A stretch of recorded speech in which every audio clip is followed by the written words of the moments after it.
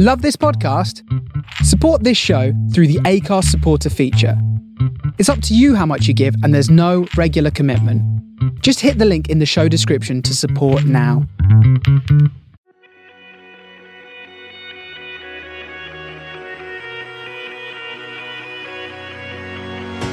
Welcome to The Shapes of Stories, a podcast with me, Lawrence Prestige, as your host.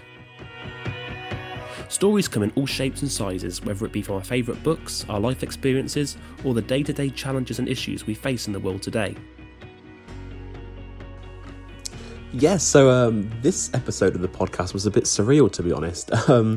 My guest is the hilarious, successful comedian Paul Foot, and you may know Paul from his stand-up and some of the quiz shows he's been on. He's been on most of them with the bigger 8 out of 10 Cats, Would I Lie to You, the Buzzcocks. He's been on them all, I think. But yeah, anyway, I say it was a surreal episode to record because I was sort of talking to Paul before, and I said, well, you know, when do you want to do the podcast? When's a good time for you to do it? And he was like, oh, I don't know, about 1 o'clock in the morning. And I thought that was a joke. And I was like, and he was like, no, seriously. Yeah, around that time would be great. Later on, I think if I would have said 3 or 4, that would have suited him even better. But it turns out Paul is a nocturnal guy. And yeah, it was really interesting, actually. So it was one of those chats where I sort of woke up the next day kind of was like, did I dream that? Did I dream that I was talking to Paul Foot at 1 o'clock in the morning? But no, it was reality. And we had a great chat as well. You know, obviously, he's known for his... I think there's a paper that called him, compared him to a rare exotic bird. And I think that's a really good way to describe Paul. But yeah, we had a great chat. We spoke about lots of different subjects, his career, comedy influences. Russell Brand is a big... is inspired by Paul Foot, you know, a lot of his mannerisms, and there's been some of Paul's fans have not liked Russell Brand because I think he's copying him. So we spoke about that, but Paul and Russell are very good friends. And yeah, we spoke about conspiracy theories. We spoke about how to deal with hecklers and things like that. Yeah, really, really interesting. And yeah, it was really eye-opening to kind of understand the life of a comedian, I guess. And yeah, it was just great just watching Paul at his best. So without further ado, here is my chat with the wonderful Paul Foot.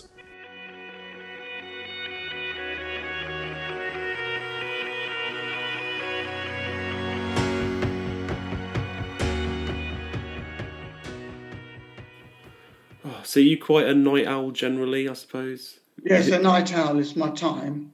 Yeah. I had a little early evening doze between 8 and 9, and now I'll be up all night now. Yeah. So you tend to sort of, your sleep pattern tends to sort of differ with the weather or spring or... Well, when it's the summer, I get up more because it's in the sunshine. Yeah. But in the winter, and also I've been more nocturnal in the winter because it's especially when it's really cold in the day. And also with lockdown, I've become even more nocturnal because you can just do what you like, you know. But when I go back to working properly, it'll be a bit different because it's not just the evening I have to work. Sometimes you have to leave quite early to get to places and you actually have to be up, you know. Yeah. So then I have to go to bed at night. That's my job. That is your job. I mean, have you got the shirt and tie on? Are you what's going on underneath? Have we got the box? I wouldn't like to say, but I'm not necessarily as smart below as above. Yeah, well, no, I'm the same. I've got my pyjama bottoms on. Yeah, I got pyjama bottom on as well. Under it, below. Yes. Yeah. I think it's a bit dark. Do you think I'm a bit dark? Do you think we need 2,700 watt LED bulb on me? I think we might. Go on, do it. Do it. What difference that makes? 2,000.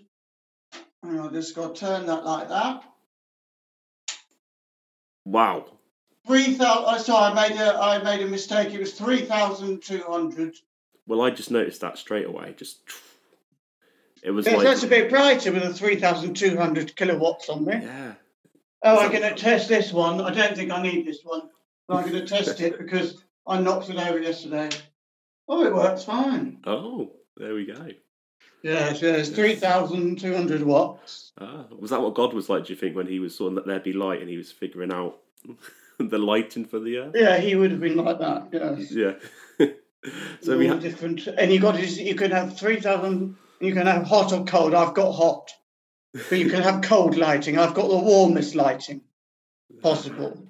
Well, that... At the brightest, 3,200 kilowatts or megawatts or whatever it is. Well, how have you been doing over COVID this last year? How have you been? Well, it's been quite nice, really. Okay. I mean, I've enjoyed the lockdown and the opportunity to write and so on. Then in more recent times, I have, and I've only done two live shows since last March, and it's all been Zoom shows, which have been really fun, connecting with the people who follow me on the Zoom, and my people who watch my Zoom shows, and doing lots of writing, and sometimes just enjoying sort of life in a way that one couldn't before, because it was always so busy, just seeing friends and neighbours and so on. Well, not friends from afar, but neighbours and things like that. I think in more recent times, it's become a bit harder. It seems like,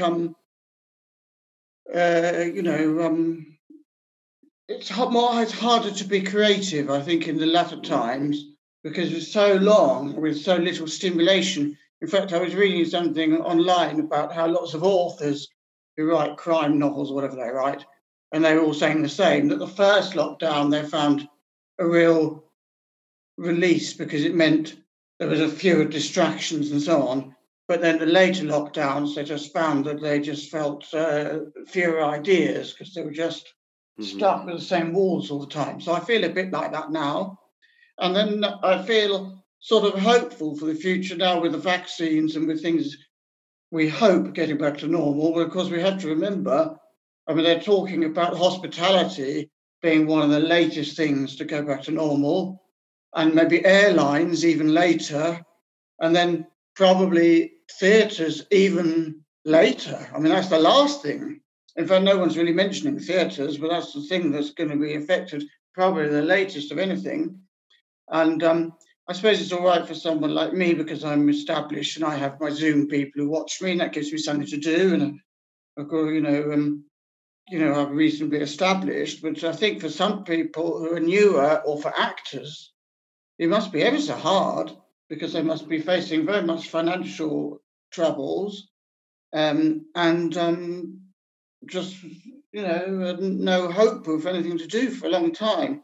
And so I'm more hopeful now, although a little bit concerned, because I think that if anything happens, for example, I've got a tour this autumn, which has, of course, been rescheduled at least twice. It's supposed to happen last autumn and so on. So I've got that tour coming up this autumn, and this has involved a lot of patience, not from me particularly. It's easy for me. I just allow them to reschedule it. But from all the people, the promoters and the theatres and all the people who have been rescheduling it, haven't made any money from that. They've just been doing a load of administration and spending money on promotions and things, and not necessarily with any hope of anything happening. So that's all happening this autumn. And then the only concern is that if we go backwards for some reason, it looks like we should go forwards, vaccine and all. But if we go backwards to some sort of new variant and something happens, and then, for example, if that tour doesn't happen, it won't just be my tour, it'll be everyone's tour, then it will almost destroy our industry. I mean, there'll be a lot of theatres that will go bust, and that will be very bad news. And we might even get to the point where a lot of people like me will have to think, well, if we're going to be in that sort of situation with no certainty whatsoever, what exactly will my job be? Am I going to be just a writer or some other thing within comedy?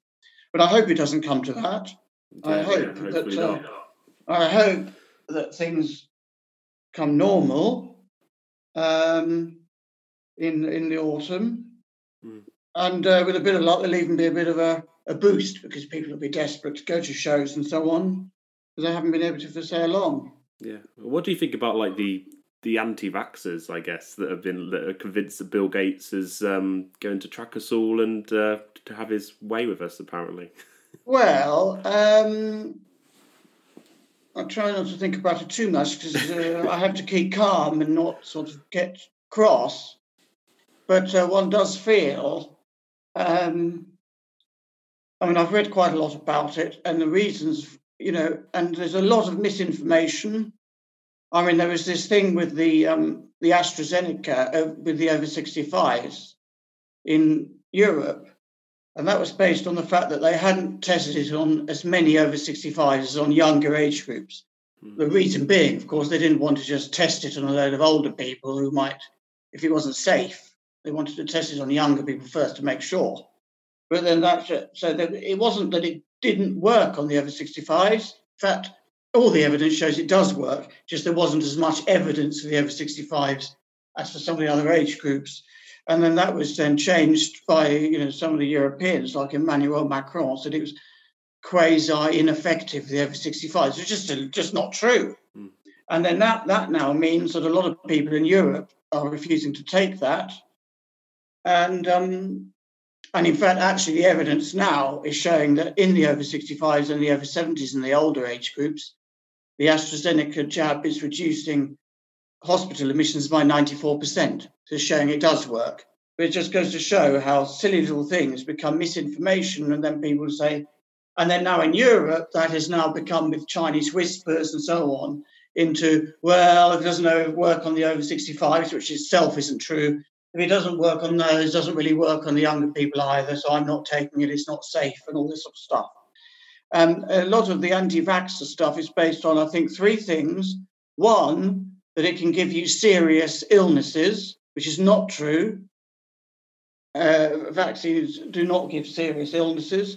Two, that it can give you the disease that it's attempting to stop you getting, which is not true. It can give you mild symptoms of it. It's not true that it can give you the disease.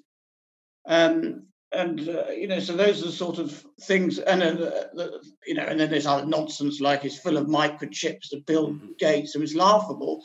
But there are people who believe this sort of stuff. And it's very selfish, really, because, it's the same with people who won't have their children vaccinated for mumps and measles and things. We don't have mumps and measles in this country very much at the moment. That's because most people are vaccinated.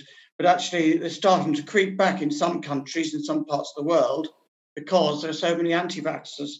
So, there's a lot of discussion at the moment about, well, should it be, what about civil liberties? Should one be allowed to go to a restaurant if one hasn't been vaccinated? I'm not sure it will come to that. I don't know whether there will be restaurants that will say you can't come in if you haven't been vaccinated. I should point out that if people haven't been vaccinated because they've got a genuine medical reason for not doing it, I think those people should be allowed to go in. They should have a thing. That's fair enough. We can have a small number of people who haven't been vaccinated for medical reasons, and then the vaccine will still work. When it won't work is if a lot of people decide they're just arbitrarily not going to have it. So I don't think that will quite happen in the restaurants, although I wouldn't mind if it did. But certainly what I know from my travels around the world is places like Australia, New Zealand, Singapore, countries like that will not take any risks, and they will not allow people in if they haven't been vaccinated. Mm-hmm. So a lot of people will find that their freedoms of movement are restricted if they're not vaccinated. And that's a problem, isn't it, I suppose? Yeah. Well, I suppose we're sort of living in a time more now than ever where we have the fake news and misinformation sort of really apparent, especially on social media and things like this. And I suppose with Trump as well, Trump, who was someone that was a president that was kind of saying, well, I'm not sure if I would take the vaccine, but then he would say things like, maybe we can inject ourselves with bleach at the same time. So right. It's laughable, but it just increases the sense of people not trusting government and science. But of course, if you don't trust something, it's right to be suspicious in a way and questioning of things. That's a good thing in human nature, and to say, well, is that true? Is that, But if you're going to hold scientists and politicians to that, and government really, I don't mean politicians in a political sense, but government, if you're going to hold them to that level of accountability and that level of question, then you also have to do the same for what you read on Facebook. So if you think, well, it's not good enough just to say, oh, well, I'm not sure about this and that, and something doesn't add up. Oh, but I've also read on Facebook that Bill Gates has injected it all with the vaccine with a microchip. If you think that, you have to then question that to the same level and say, well, how did you get the microchips into the vaccine? How does it work? How do the microchips feed back to Bill Gates? And more fundamentally, why is Bill Gates interested in, where I'm going for a walk? Anyway, I doubt he is. But anyway, yes, so I'd be quite happy for Bill Gates to know where I'm going. I know, yeah, to show interest.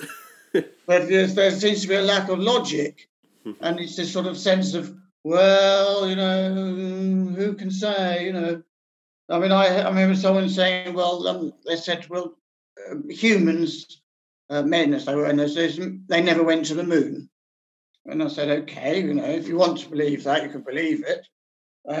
And then there were various reasons, something to do with a flag or something, and something to do with a shadow on a flag and some other reason. And I said, okay, fine.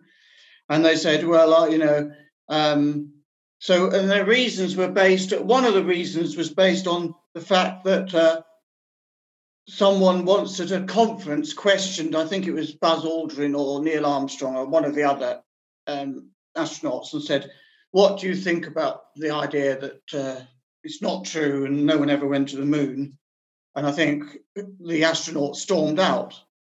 It's very anecdotal evidence. I mean, he may well have stormed out because he was fed up with being asked the same question, having gone, can you imagine the amazing experience of putting your life at risk for a start, because they didn't know whether they were going to come back. It's very dangerous, flying into orbit and then getting to the moon. It took about 4 days to get 250,000 miles, orbiting the moon, then landing on the moon, then not knowing even whether you were going to be able to take off again from the moon and come all the way back. I mean, it was so technologically amazing experience, seeing the Earth from the distance, this little blue thing and the emptiness of space and all this sort of stuff. And they all had all sorts of experiences, some quite sort of almost sort of spiritual experiences of realizing why are we all fighting each other? Why is there so much war and strife? We're all on this beautiful planet and we're all so vulnerable within the blackness of space. And you get back and all these people are saying, well, we never went there. It must be quite annoying. Anyway, so that was one of the pieces of evidence in inverted commas, and there are other things. So I said, well, and then they said, well, that they must have paid off. What they would have done is paid off they gave the politicians, the astronauts, money, to pretend that they had been, even though they hadn't. So I said, okay, well, if this had happened and no one had been to the moon, it wouldn't just be the 14, I think it was, astronauts. There would also have to be a significant number of other people who would also know that no one had ever been to the moon. There would be a lot of people on the ground. And I mean, it would be difficult to imagine that you could stage such a thing without at least dozens, probably hundreds of people knowing. There'd have to be a lot of people who knew. Yeah, well, that's and so all of those people would have to all decide to take a vow of silence, either because they just decide that's the best thing to do, that's the right thing to do, and not a single one of them ever thought, I ought to reveal that it's actually not true. Or they were all paid sort of hush money to keep quiet. But then there would be several hundred or scores of people who would all have lots of money. They would all have had lots of mysterious money would have gone into their bank accounts. Or they would all have been shot by the Secret Service or something to keep them quiet, but they weren't. So if you're going to think they didn't go to the moon, you have to then justify the other side of the story. It's not just enough to say, ooh, the flagpole, something about the shadow's not right. Ooh, they didn't go to the moon then. You have to justify the other side. And it's the same with the anti-vaxxers. If you think it doesn't work or it's dangerous, you have to justify it to the same level the others are justifying it. or else shut up. Yeah, that's what I think. It's the same. Well, it's a time we're living in with conspiracies, isn't it? And it's, I think, the one that makes me most angriest is probably the ones that, people that claim that 9/11 was like an inside job and things like that. Again, how does something on that scale happen with so many people being involved, and planes and Pentagon, the buildings coming down, the Pentagon, and that plane that sort of crashed into a field? But there's people in America, especially, there's been big documentaries about people that feel that they've got evidence or truth or whatever to point things out. Well, yes. I mean, if that were the case, let's say for the sake of argument, the president was the one who was behind it, and he decided to do it. But there would have to be a number of other people, and the FBI, CIA, and all sorts of people who would all know. I mean, you can't just, make 9/11 happen without a significant number of people knowing. And then they would all, obviously, then the suicide bombers, they would obviously have known, because they would have had to have been recruited in some way indirectly by the president who was organising all this, wouldn't they? They would all have to know.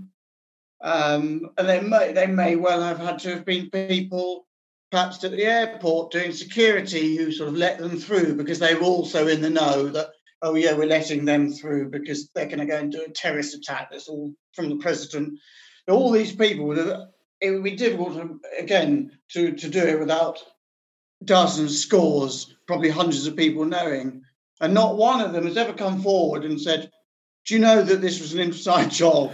And actually, having thought about it, I've suddenly sort of thought, well, maybe it was wrong for the President of the United States, together with the CIA and other senior figures, to band together in order to kill several thousand American people and make it look like a terrorist attack. Maybe that's wrong. I think I'm going to blow the whistle. No one has done that. But at the same time, they haven't all been shot by the CIA to keep them quiet, nor have they been given loads of money to keep them quiet.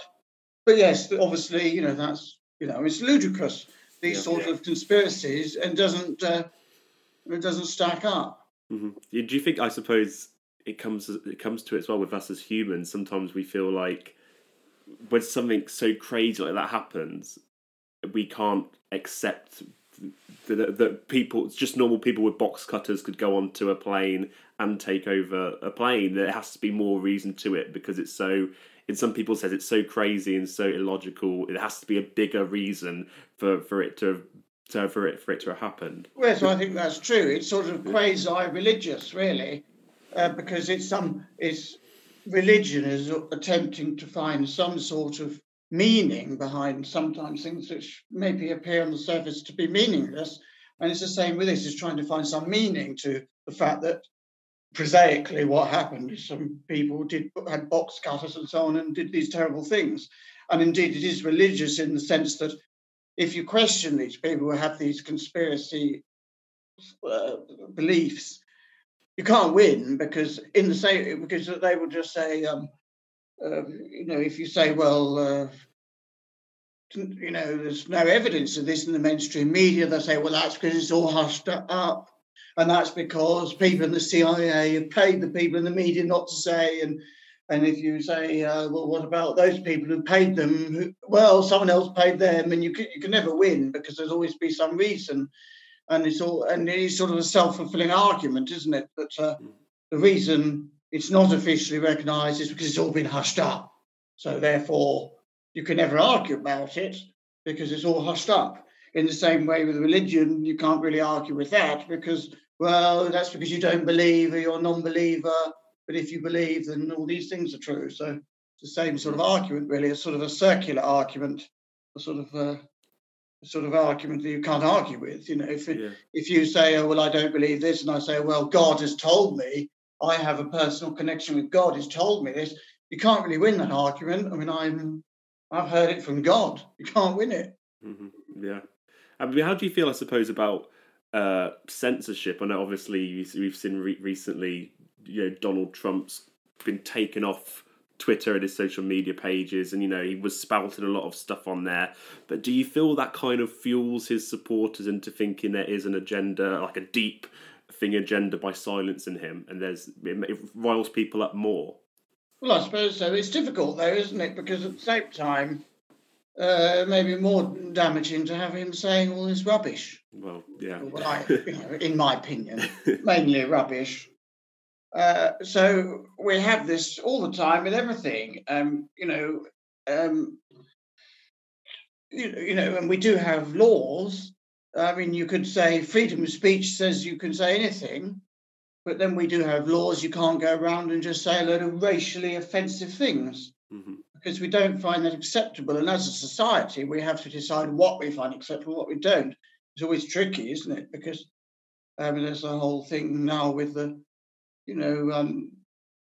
with transgender people, what is acceptable to say and what isn't, and where it gets, of course, difficult is where one set of people feels that they have a legitimate point to make, but they can't make it because they're being told that that's against the rules to say it. And that is rather concerning. I mean, in this country, we don't have any law against Holocaust denial, for example, which is obviously utterly abhorrent and preposterous. I mean, again, ludicrous. I remember I read once something, a Holocaust denial webpage, out of interest to see what other sort of things they were saying. It was very cleverly written because it was very sort of persuasive, and you sort of thought, for a while you almost sort of thought, oh yes, well, maybe there's far fewer people than they say. And it was all very cleverly written. But the way I see it is they say there weren't all these people who died, but then you have to say, well, where did they go? I mean, for example, my great-grandmother, she died in the Holocaust in a concentration camp at Lublin. Well, I can't be certain she died in Lublin. All I know is that our last communication as a family from her was a letter from Lublin concentration camp, which she didn't call Lublin concentration camp because she didn't really know where she was. She just said, I'm in this place called Lublin and it's a sort of camp thing and I'm not sure what's going to happen next. All I know, and I can't prove she died, and this is, I suppose, what the Holocaust denial people would say, well, you can't prove she died. She might have come out. All I do know is she was very close to her family for obvious reasons, as most people are. All I do know is that she never got in touch. So anyway, so one was to assume she died there, unfortunately. And the same would apply to the many, many millions of people who had other relatives, Jewish and homosexual and disabled and other people, travelling people and other people who all died. So one has to assume they died. But that's the sort of ludicrous arguments they have, So anyway, I can't remember, what was the point of, what was the question? We're talking about censorship, weren't we? Censorship. Yeah. So yes, so to say, so we don't know. So that's what the point is. Holocaust denial is utterly abhorrent, but we don't have laws against it in this country, against actually saying it. There are in Germany, and you can understand why in Germany maybe it's more necessary. And I'm not saying one country is right and one country is wrong. It's complicated. I suppose we have the balance about right. People are allowed to say that. In a way, if you ban people from denying the Holocaust by law, then in a way you give more strength to them in some senses, because then they can say, oh, well, I'm banned from saying it because there's some truth behind it. But then you also give more strength to them if you don't ban it, and there's lots of people saying it. So it's sort of a balance, really. Mm-hmm. And so there's a difference between what is legally acceptable and what one wants to hear. I mean, if someone came to my house and they were denying the Holocaust and saying these sort of things, unless, and I'd be interested, I suppose, to discuss it. If someone came to a dinner party and they were saying it, I'd discuss it. But if they were not a very nice person who seemed to have, were not listening to reason, I probably wouldn't want them to come to another dinner party.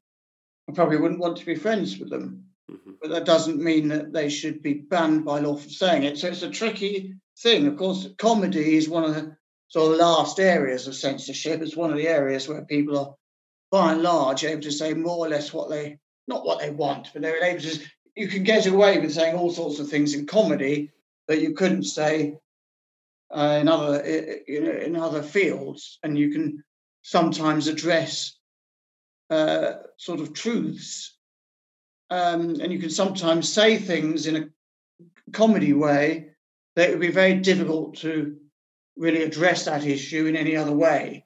And it is on the surface a joke, but underneath there's some truth to it, and maybe something, and there's a bit of an uncomfortable truth to it, or something that makes people think, what is my attitude towards this or that? That's made me think about that in a different way. So yes. I mean, fortunately, we do live in a place of free speech, and I know I think in our country, in the UK, and other free countries like our country, because we're used to it, we sometimes underestimate the importance of free speech. And I remember going to a country a few years ago, a very nice country, but it was a country where one wasn't free to say anything you wanted about religion or about the ruling royal family who ran the country.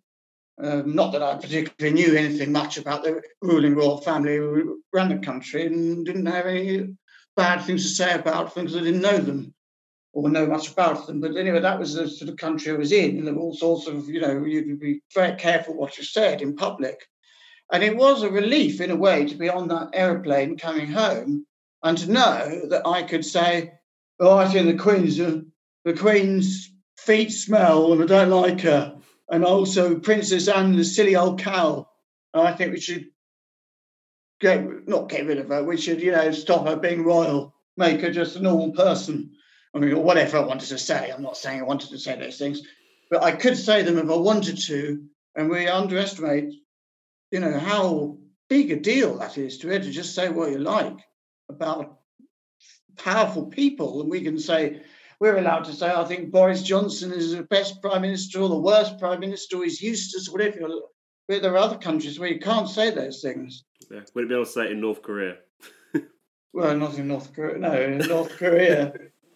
I always think it's scary. I mean, when you see those sort of footage of Kim Jong Un and he's meeting the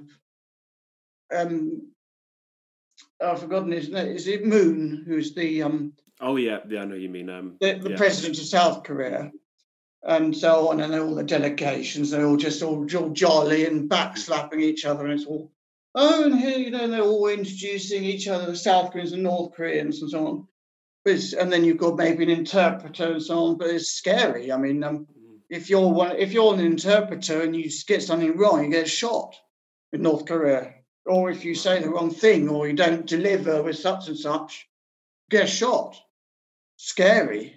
Yeah, it's terrifying. I mean, I even heard of Kim Jong Un, like some of the kids in North Korea, they're Kim Jong Un is kind of like the action man in fiction as well. Like kids sort of like not TV, well, books they might read or comics or things like that. It's Kim Jong Un is like the hero. He is like the action man, the spy, the Superman of what kids are reading. It's just crazy. I mean, Donald Trump probably would want to do that as well if he could have got away with it, like Donald Trump as Captain America or something. But yeah, it's crazy, isn't it?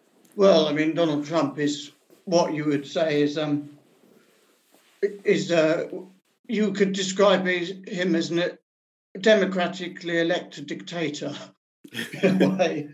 But yes, scary. I think being in somewhere like North Korea in the ruling classes would have been a bit like being in the Tudor court or something. Mm-hmm. I mean, when you read those, I often watch these history documentaries and read a lot about history.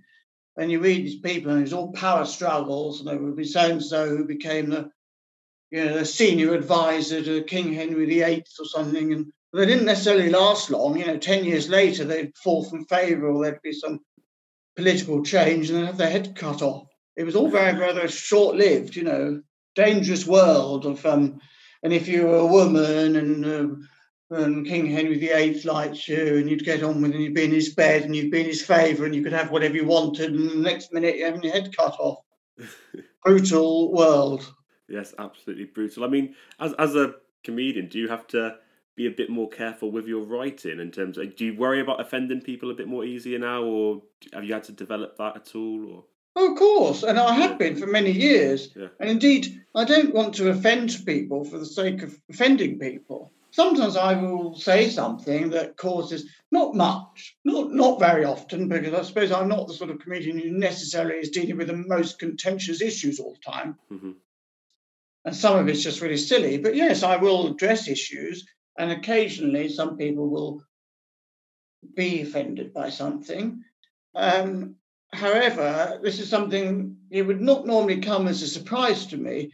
If I'm creating something, I'll be thinking, is this going to offend people? And what am I saying here? I'm not just interested in that instance, what laugh I get or how the joke works. I'm also interested in what am I saying as a human being? What am I saying? And I always want to think, yes, can I get behind this? And if someone were to say, either at the end of the show or to heckle and say, excuse me, you're being offensive, you're saying such and such, how would I justify what I'm saying? What is the underlying point? So yes, I have lots of, this is something that's very much in my mind, of course, all the time, when I'm creating that sort of something that is for some reason on the contentious, talking about something that's a little bit contentious. Yes. Mm-hmm. Yeah, because I think like with some of the, I guess we've seen it recently, sort of in the news and things like Little Britain and stuff have been pulled off Netflix, and I think Fawlty Towers as well has been pulled off. And you know, there's shows that I love to watch as like a teenager and as a kid growing up. But are we? Is there a line somewhere where we can kind of be like that? That's maybe not acceptable now, but this is what it was like then, rather than just kind of pulling it away completely. Well, I think so. I think in the case of Fawlty Towers, I think it was the Germans episode, which actually they did put back up again. Because in fact, I actually did a tweet, which I think was a bit subtle for some people, but I said, it's down, it's up again, which was actually a sort of reverse quote of a bit that happens in that very episode of the Germans when he's putting the moose up, yeah. And then Polly's on the phone to Sybil in the hospital, and she says, it's up, it's down again.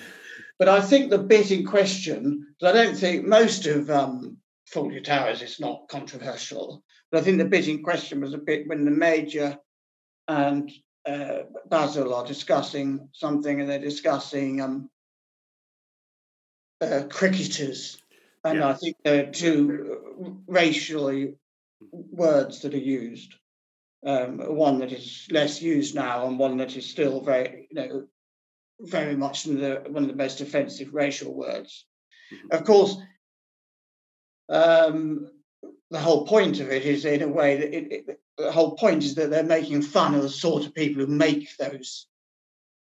use those words. But obviously the zeitgeist has changed since the 1970s, because now we wouldn't even find it acceptable to use those words in a comedy show, even to make fun of the people who use those words. Those words are so offensive, we just don't want to watch them at all. So that, I suppose, is what is altered. But it should be pointed out that is the point of that bit of the comedy. It's making fun of the Major. The Major is the dinosaur who has racist views. It's making fun of him. Nevertheless, I think... I don't know whether they put it back up, but just deleted those lines. I have seen some edits of Fawlty Towers when those lines are taken out. And I have to say, I love Fawlty Towers. It's one of my very, very favourite programmes. So I don't find that bit necessary. I never found that bit very funny anyway, the sort of using those racist terms and sort of making fun of the Major for being racist. So I think it was the right decision to put it up and maybe leave those words in, but point out that they're making fun of the racists and point out that it has a historical context, that those words were sort of acceptable. They were heard in those days. So I suppose that's the context. People did use those words in those days. So therefore, he's making fun of the people who did use those words. When it comes to, I don't know, was it Little Britain where they were putting brown on their faces? I mean, I don't know. I mean, one has to sort of... I mean, everyone's going to have a different view, but I have to sort of think do we need to watch that anymore? I mean, can we just take it down? There's lots of bits of very hilarious bits of Little Britain that are very, very funny and that don't involve that, so we can have all the other bits. It's the same with League of Gentlemen, which I think is hilarious, but I think there's bits there where they put a brown on the face, and those bits have been taken away. And I don't think it makes much difference because League of Gentlemen is effectively, although it has a narrative, it's effectively a sort of sketch show with narrative, and to lose those bits is not the end of the world. So one finds that less acceptable. And certainly, when I remember watching, I don't know, I mean, it's a difficult one, isn't it? I remember watching some sitcom from the 70s, and in it there was a bit where it was making fun of gay people. So there was a man in a pub, and then the pub landlord said, and I think the man in the pub was heterosexual. So he was heterosexual, but the pub landlord said, "Oh, there's a phone call for you." And the joke was supposed to be that he was getting this phone call from a gay bar or something. And the joke was kind of, "Well, you're heterosexual, but why are you getting a call from a gay bar?" I mean, even saying this now seems so out of date. Yeah. The 70s. And then it was kind of, "Oh, there's a call from you. It's from the gay bar." And then he was saying hello, and then all the other people in the pub were saying, "Oh, talking to his gay friends." I didn't find it very funny, particularly. I mean, it didn't seem to me the most hilarious bit of comedy. I mean, you could argue that should be taken down because it's just so out of date. And I suppose you could say the comedy there is not very subtle and sophisticated. The comedy is just gay, ha, ha, ha. I mean, that's all it is. There's nothing more to it. There's no sophistication to it. So I just think the idea of putting that out there now as a piece of comedy is A, dated, and B, slightly offensive, I suppose, in the sense that if people are laughing still at that joke, they probably shouldn't be. Why are people still laughing at that? The idea of, "Oh, someone's gay, ha, ha, ha." It's not. So I think for people, and I think for most people watching now, wouldn't find that funny. Yeah. At all. Even with, like, I mean, one of my biggest influences in comedy is Monty Python, and they never really did anything sort of that controversial, as funny as it was, but there was never really sort of any sort of homophobic or racist stuff with Monty Python, was there? No, there wasn't. But at the same time, yeah, I mean, you have to have some sympathy for certain programs and things. I mean, everyone does. If I look at my comedy output, I mean, I don't think really race is something I've dealt with very much, but I have had references to gay people and things in the comedy from time to time over the years, and I am gay myself, but nevertheless, I think if you looked at some of the comedy from 20 years ago, some little bits of it, you might think the zeitgeist has moved on now, and that's not quite the right way to put that now. It's changed, Yeah. So, yes, even in quite relatively short lengths of time, the zeitgeist moves on, and pieces of comedy I look back on sometimes and think that just wouldn't. It's not necessarily about being offensive. It's just some things move on, and sometimes things look old-fashioned and different now compared to 5 years ago. So yes, it changes. Yeah. So but you say you could say. I mean, so you could say, therefore, that something I wrote 23 years ago. I should point out we're only talking very small amounts of my comedy output. Most of it has nothing to do with being gay or anything else. But you could maybe point to one or two lines here and there that 23 years ago or something that were written and say, "Oh, you wouldn't want to say that now. Well, that's changed." And then I suppose you could extrapolate that and say, "Oh, therefore, what I said was homophobic." I don't think it was homophobic. I mean, of course, being gay doesn't mean you can't be homophobic, but I don't think it was being homophobic. I think so. You can't just always judge people by something that was 25 years ago. Different things are acceptable to be said, and there are different things that society is dealing with. But yes, the world changes. Yeah. I've forgotten the question. It was a brilliant answer, but I forgot what the original question was. Well, I guess it was just talking about that. We could talk about Little Britain and Fawlty Towers, weren't we? Really, and I mentioned Monty Python there. They didn't really, wasn't too on the nose with that. I mean, I think even I have a friend that said, well, I found Little Britain offensive with homophobic because of the Matt Lucas character. I'm the only gay in a village. I'm like, well, Matt Lucas is gay. I'm not even sure if that is meant to be homophobic, because the guy David. Yeah. I don't think it is homophobic, but I think the other person is right in a way that the zeitgeist has moved on. When was Little Britain? 10 years ago, longer? Mm-hmm. But they probably wouldn't write that sketch now, and that sketch probably wouldn't go on television now. Things have moved on. People have a different attitude. So what that was dealing with a particular sort of, with the mood of the people and with the sort of attitudes people had then. Mm-hmm. And I found it funny, I must say, 12 years ago. I didn't find it homophobic or offensive. But now I would probably find it less funny. And not offensive exactly, but less funny, a little bit of, well, not offensive, but I'm feeling a bit sort of, sort of offensive. Dated, I suppose, yeah. So I understand their point, and that doesn't mean that they were being offensive or that they were being homophobic. And it doesn't also mean, I think a lot of the fear you get, especially from the right wing, is that we're going to be laughing less and less. What's going to be left will become more and more politically correct. I think it's just we'll be laughing at different things. Things change. So with things we will laugh at now, we wouldn't have laughed at 12 years ago, because something will have become funny now that wouldn't have made sense then. So it's always altering. So who are your comedy influences, as a young comedian when you started?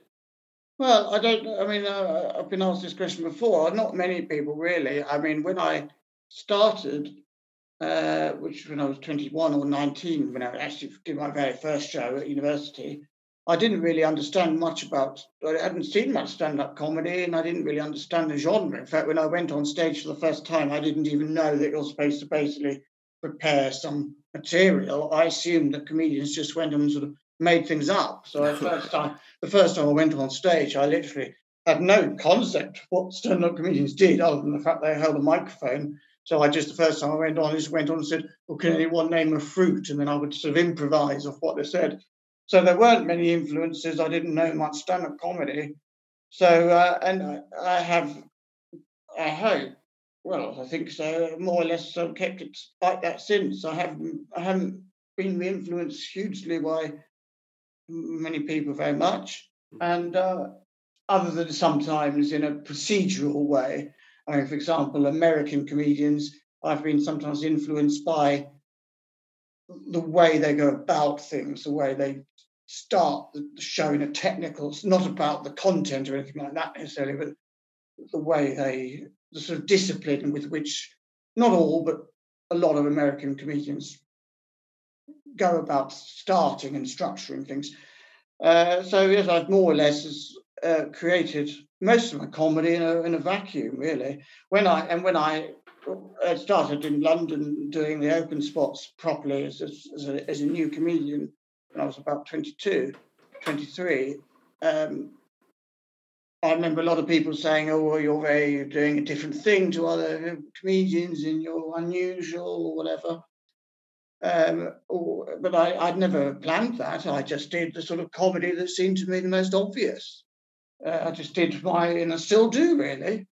And so I certainly don't plan to be original or different or anything else. In fact, they say if you try to be original, you won't be. And I think if you try to be different or weird, then you end up being wacky and so on. So I think one can only just do what one wants to do at all times. And I suppose it's always a mistake, I think, to do what you think people want. You have to do what you want to do. rather than. I mean, I do see different changes in the comedy world and what sort of comedy seems to be the most fashionable, what's winning the awards and what isn't, and so on. And sometimes one thinks, well, if I did something a bit more like that, would I be more successful? But then you think, well, I don't think I could do that. Well, I could do that if I wanted to, but I'm better off doing what I want to do. And I think attempting to be someone else or do something differently always is the wrong thing. Mm-hmm. Yeah, I think you've been deemed as a comedy genius by different journalists, and I suppose people make the comparison. Russell Brand, I suppose, is very influenced by your work. I think some of your fans get a bit angry because they think he copies you, but you guys work together quite closely. You have like quite a fun relationship together. Well, we work together. We don't work together now. It was a long time ago. Yeah, that was 2004, 5. That was 15, 16, 17 years ago. A long time ago. But we did do a double act for a while together, and I think clearly two people are going to influence each other, but I think he admitted in his book that it was more that he was influenced by me, and quite a lot of, I think, some of the mannerisms and certain things were very much influenced by me. But and I know that some people get a little bit annoyed, but I do also think there's a lot of other stuff going on with Russell. He's a very talented man, and he has a charismatic and all sorts of other things. And the idea that simply by adopting one or two mannerisms of mine and some other thoughts, that somehow, I think there's more to it. That's not the only reason for his success. And I'm still friends with him, and I still see him time to time, and he's still as eccentric as ever. And in his own, yes, he's an eccentric man, and because he's been through lots of phases. I mean, he sort of went through the sort of being a comedian phase, and then he was sort of film star phase, and then he was a sort of the sort of social commentator activist phase, and then it was a sort of family man phase, and don't know what his next phase is. And that's not to say he hasn't continued to be a comedian and other things throughout that, but he's been through phases when he's sort of focused on particular things. Mm-hmm. But anyway, I've always sort of thought to myself, well, I'll always just be a comedian. But now, well, I don't know. We'll see. I hope, but going back to what I said at the beginning, I'm sort of, I always think it's best to prepare for the worst, and if things are better, so I'm preparing myself for the worst, and the worst to me is the tour, and all comedy gets all cancelled in the autumn. We go backwards, and then we find ourselves in a very different industry, and then I might have to think, well, what's my next phase? Mm-hmm. Yeah. Well, have you been able to get on any quiz shows over the last COVID year? Like, because you could do lots and lots of different quiz shows. I've seen you on. Not so much. I mean, they haven't been filming so many things, I suppose, because of the lockdown. Yeah. I haven't been filming something in a couple of weeks or something, and there was something that went out a little while ago that had been recorded prior to lockdown, and I think they had held it back because they obviously wanted to hold things so they had something to put out later until such the time as things. I suppose it won't probably be till the autumn when they start recording TV shows again. If you were a TV producer, would you be filming in June? Probably not. I mean, there's too many risks that it's all going to be cancelled again. So that'll probably be the autumn before those things happen again. Yeah. And then there are some things. The sort of silver lining to the COVID thing has been, I suppose, the Zoom show thing. And that is something that I don't think if it hadn't been for COVID and lockdown, maybe there would have been Zoom shows. I don't know, but it's sort of something that has been born of it's a genre that has been born of COVID that may never have really happened as a genre for entertainment.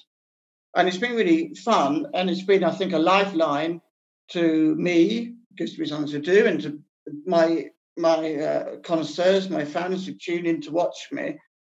especially when in the dark days of the winter, when it's a Saturday night and you can't go anywhere, and they can have a glass of wine and watch the show, and we can have a bit of a chat at the end, and it's sort of it's a nice thing for us all to do. And I still don't know. I just don't know whether once COVID is all over, whether the Zoom show is going to be a genre that continues. Maybe not every month, but from time to time, people, and of course you've got the advantage, they don't all have to be even in the same country. I can do one to Australia, or I can do one to the UK from Australia, and so. And it allows you to reach people who can't necessarily come to a show at the moment for whatever reason. And whether that be just a new genre, a new aspect, a sort of a new dividend from the COVID, a sort of silver lining to the terrible things that happened with COVID, or whether once it's all over, people will just think, I never ever want to see a Zoom show again in my life. I've had enough of it. I mean, I enjoyed it, but, I want to go to a live show. Stuff that, Yeah.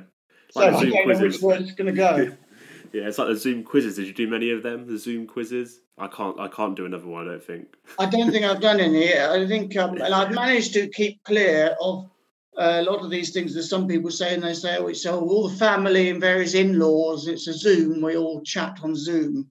And it can go on for hours on end, apparently. I've managed to avoid those sort of things. You avoided well. But there are some things, there are some times, I suppose, like talking to my manager maybe. And normally I would go to my manager's house, or we'd meet up in London or something to discuss things. There have been times when the two of us have just had a Zoom thing to go over something. So maybe that will be something that will happen a bit more. Sometimes we'll say, look, it's just not convenient for me to come. Let's do one on Zoom, which sometimes just is a little bit easier than being on the phone. But I don't see it fundamentally altering. I mean, people. I think you're talking to alter some things. I think there'll be offices. I think people will still go to offices, but there'll be more flexibility. It might be that people only go in 3 days, and there's a bit of flexi. This desk is John's on Monday to Wednesday, and it's Sharon's Thursday, Friday, sort of thing. And they swap round, and you don't necessarily have to have a desk for everyone. But I think there will still be people wanting to go to offices and meet other people, because that's a very important part of feeling sometimes if you're part of a company, and that sort of exchange of ideas you have.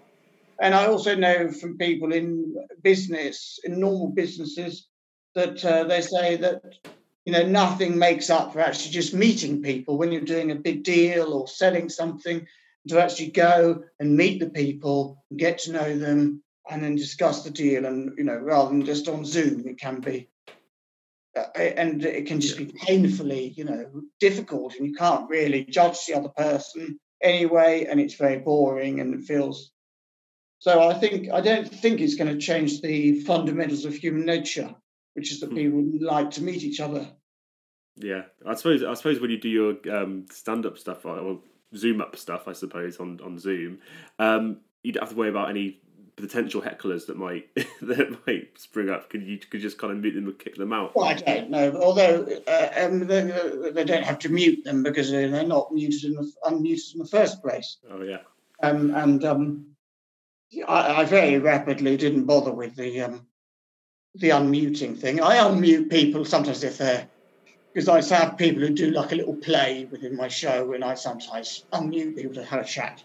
But essentially, people are not muted.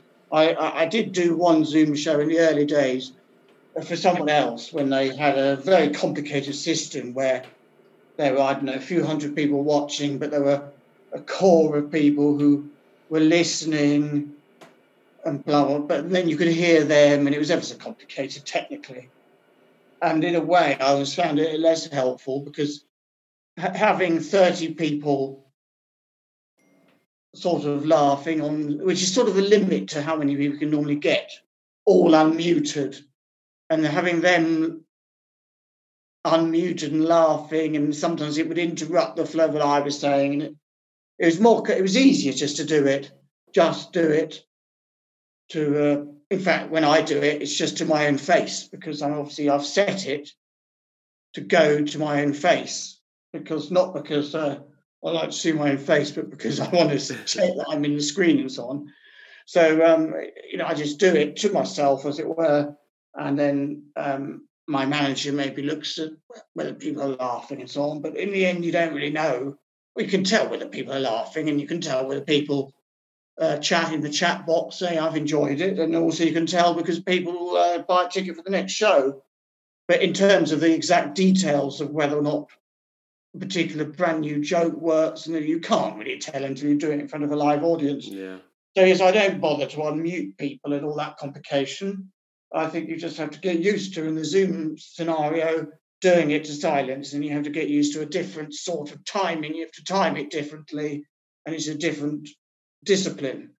In terms of my own shows, of course, this question people ask a lot about hecklers, because you have to remember that when I do my shows, which are generally I'm doing shows in theatres to people who've all come to see me, you're not going to get many hecklers.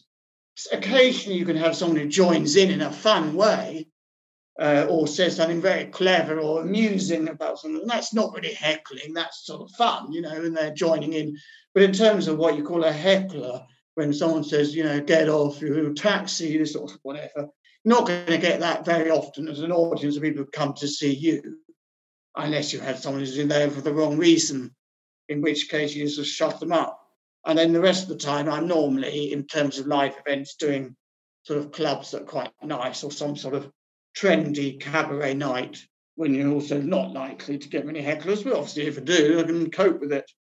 But it's not the uppermost thing in my mind, in a way. Mm-hmm. Well, what is the best way to deal with that, though, as a comedian? I guess did you learn how to deal with that as a younger comedian when you were kind of in the bars and sort of the clubs? Yes. I mean, in the early days, sometimes I wouldn't. In the early days, sometimes my gigs weren't going very well. Then you've got a heckler, that can be real difficulties. Although not always, because I remember once in Belfast doing a show in a difficult. It was the Empire in Belfast, which was a difficult room to play. I'm not saying it's difficult now, but it was certainly difficult for me then. Yeah. In a technical way. And I remember someone saying, "Oh, you're rubbish, get off," or something. But actually, then that allowed me to say something to the heckler, and then people started to get on my side because I put the heckler down.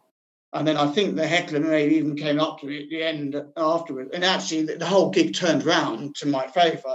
I think the heckler came up to me at the end and said they did it deliberately to help me.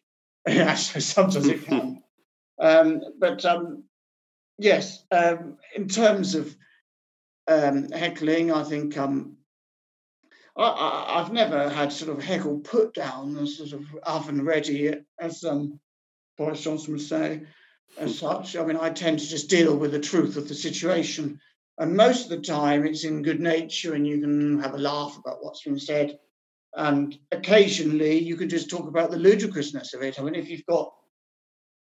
I've got 199 people who all enjoy my show and one person doesn't like it and they say, "Oh, you don't like it," it's ludicrous. And you can point out the ludicrousness of what they're saying, and you can very quickly turn 199 people, well, they're already on your side, but you can very quickly turn them against that person if they're not against them already. And you can, you can shut that person up, really, to the point where they are humiliated and they don't want to say anything, or unless they're just drunk, and in which case they could just be taken away. And you have to remember, with a lot of, and that happens in a lot of, if you go and see a lot of established comedians in big theatres, they'll just be, if someone heckles, they're just taken away. So, a lot of, and to be honest, it's very self-indulgent of the comedian. You have to, not the comedian, of the heckler. You have to remember that, if Jimmy Carr is in front of 4,000 people who are all loving his show, and one person wants to shout a load of drunken rubbish, yes, it can be quite entertaining to see him put put down, and everyone laughs at his funny put down. He's brilliant, well done, Jimmy. And if they say a second heckle, yes, maybe it's funny to hear the second put down from Jimmy. Yes, brilliant. Beyond that, it's boring. I mean, people want to hear. They've paid to see Jimmy Carr's comedy show. They haven't paid to see him in some prolonged spat with someone. So they just remove these people. Yeah. I suppose post-COVID, you're itching to get back on to have that environment again. I suppose. Are you looking forward to get back out there? Absolutely. To get back onto the lives. I've done 2 live shows, I think, since one was a club thing in a nice club place in Reading that just somehow happened by miracle in August. There were various restrictions, but there were loads of other shows that were all dotted throughout the year, and they all got cancelled for one reason or another. They fell into some tier or something happened, but this one happened, and there was one other show, a show of my own, socially distanced in an art centre that was in December, and that somehow, again, only just happened, just as it was all happening. The day I left for the show, I was in tier 2 and moved into tier 3 that day. That morning, I moved into tier 3. By the time I got home, I'd moved into tier 4.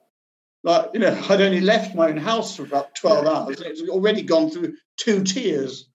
And so that somehow miraculously happened. And then I think the whole country went into lockdown shortly afterwards. So, yes, I'll be very much looking forward to doing some real live shows. The other thing, going back to hecklers, to point out is that it's important to remember with hecklers that, because I think comedians, especially new comedians, sometimes feel very sort of, someone's heckled and it's like, oh my God, I'm under attack and oh dear. And one feels on the defensive, and it feels like a very frightening position to be in.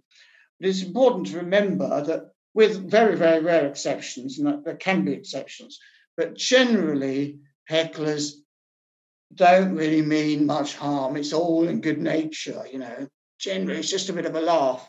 And I remember doing a show, this was probably 15 years ago, and doing some club show. It's just before Christmas, I remember it, and it was in some club with about 250 people, and it was a bit rowdy, and I don't think it went too well for me. And there were all these women who were all in hen party, or they were all part of one company, or they were all together, and they were particularly vociferously heckling me. And then I was sort of fighting a battle with them, a battle which I think I lost, because I think in the end everyone was saying, "Get off, boo!" And I was sort of, but you have to remember, it was like boo, but it wasn't really. It was a bit of panto. It what? Like panto booing. Sport. And then I remember, as I left, I had to go down some little dark alley to get to where my car was parked, and there were all these women, all 25 of them or whatever, and they were the ones who'd been heckling me from the moment I got on stage. And I thought, oh dear, and then as I went past, they all said, "Oh yeah, happy Christmas, and we enjoyed your performance." And these are the people who were heckling. Get off your rubbish from the, you could argue whether or not they should have done it. Did they spoil it? Whatever, but not. The point is, it wasn't personal. It didn't really mean much, but. And so over the years, there have been all sorts of people who've said all sorts of things to me. And of course, sometimes it is personal and very unpleasant, but most of the time it isn't. Mm-hmm. Yeah, well, I bet you're. I can't wait to see you back on stage and doing your thing, Paul. It's hopefully it won't be too long. Oh, thank you, Lawrence. Yes, so it's been great talking to you today, Paul. I'm not quite as nocturnal as you. You're going to bed now. It's 20 past 1 in the morning. It's 20 past 1 in the morning. Is that like noon for you, or what's? Well, this is it's just starting now. I should point out that to the viewers that when Lawrence made a message to me, when do you want to do? We said we would do this day or something. And what time would you like to do it? I said, well, maybe 3 a.m. or 4 a.m. or dawn, like 6 a.m. And then he was saying, well, I do tend to go to bed more like 1, and so gently suggesting that it could be a bit earlier. But anyway, I'm glad we got it done. We went to 20 past 1, so that's good. We did, and I look forward to hopefully seeing you on stage, Paul. I'm really looking forward to seeing that. Thank you. Thank you. Right, thanks for your time, Paul. Thanks, Lawrence.